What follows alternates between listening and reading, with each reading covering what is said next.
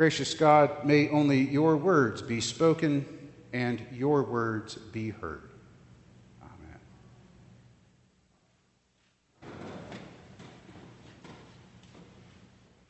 She will bear a son, and you are to name him Jesus, for he will save his people from their sins. In this dream state angelic visitation, Joseph is told the name that he and Mary are to give their child once born. And the name is Jesus. Names are powerful. The Bible is full of reminders of the importance and power of names. When someone in Scripture, when their mission or character changes, often so does their name. Abram becomes Abraham. Sarai becomes Sarah. Jacob becomes Israel. We pay a great deal of attention to what we name our children because we know that names carry identity. Giving a child a name has a powerful influence on them for the rest of their life. Contemporary culture recognizes the power of naming. Remember, in the Harry Potter books and movies, the characters are not supposed to say the name he who shall not be named. It is a scriptural truth that Rowling was building upon there. The Bible reminds us that invoking a name brings with it a certain power. This is taken so seriously that taking a name, using a name, invoking the name of God has its own commandment. As the third commandment prohibits us from invoking or calling upon God's name in vain or for selfish purposes.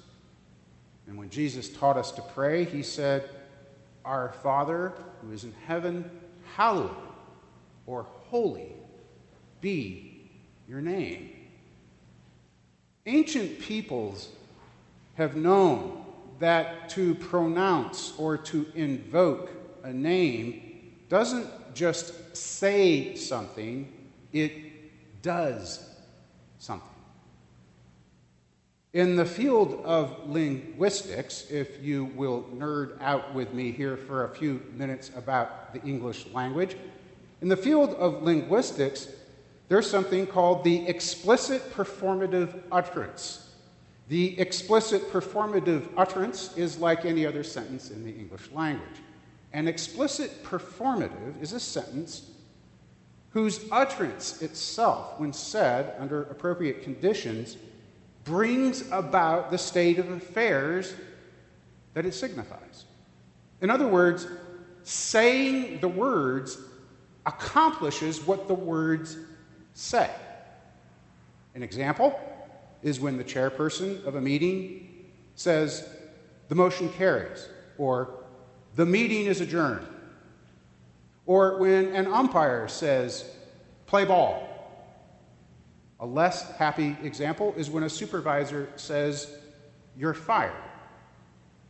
Under certain conditions, when certain words are said by certain people, the very action of saying the words actually accomplishes what the words say. By the explicit performative utterance, the very pronunciation of words, a meeting is in fact at that moment ended. A game does in fact at that moment begin. An employee no longer has that job. In today's gospel, we see that Joseph and Mary are to name their son Jesus, and we're told that the name of Jesus means he will save. And that Jesus' birth is the fulfillment, the filling full of the prophecy of the prophets of Emmanuel. This will be a birth, this will be a life, which means God is with us. To know Jesus' name is to know who Jesus is. The name Jesus, in other words, is an explicit performative utterance. Who Jesus is what Jesus does. Savior. If Jesus is the Savior, what does it mean to save? Well, the Greek word for save, sotizo, can mean save, keep from harm, rescue, heal, liberate. You can be saved from drowning or sickness. You can be saved from slavery or bondage. You can be saved from sin, from the power of evil. And this talk of salvation, this talk of being saved, is important to remember because, as we know all too well, we human beings have a tendency to get ourselves in a mess. We are created in the image of God to love and serve God. There is a God-shaped hole inside each of us that only God can fill. But we spend so much of our time, so much of our energy, so much of our life running away from that truth, resisting that truth. As the theologian William C. Plaker puts it, we try to find fulfillment in things other than God. Things like wealth, fame, success. But none of these things finally satisfy because they do not fill the God-shaped hole inside of us. We are meant to be in relationship with God, but we have wandered off on the wrong path. We cannot figure out what shape our life should take. We carry around secret fears. We know how deep our hidden flaws are, how much more we could do to help others, how much we fall short of the mark. We wonder what, if anything, awaits us after we die. But Jesus is the Savior. Jesus offers us hope that gets us past our failures and fears. What we are reminded of each Advent is Emmanuel, God with us. Emmanuel, not God above us, not God indifferent to us, not God against us, not God scolding us or impatient with us or disappointed in us. Those are all human projections onto God, and they take God's name in vain. They do not hallow God's name.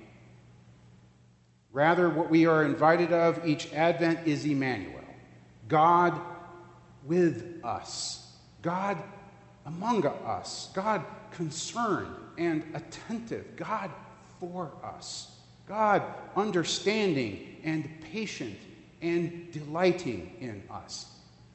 That is the God revealed in Jesus. And anyone who tells you otherwise has their own power issues and agendas. Jesus' very name means and brings sotezo, salvation. Do you get that? Have you received that early Christmas present? That invoking, saying, pronouncing the name of Jesus is an explicit performative utterance?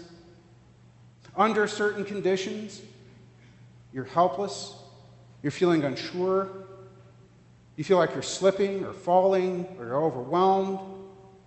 When under those conditions, when you pronounce certain words, Jesus, please help me.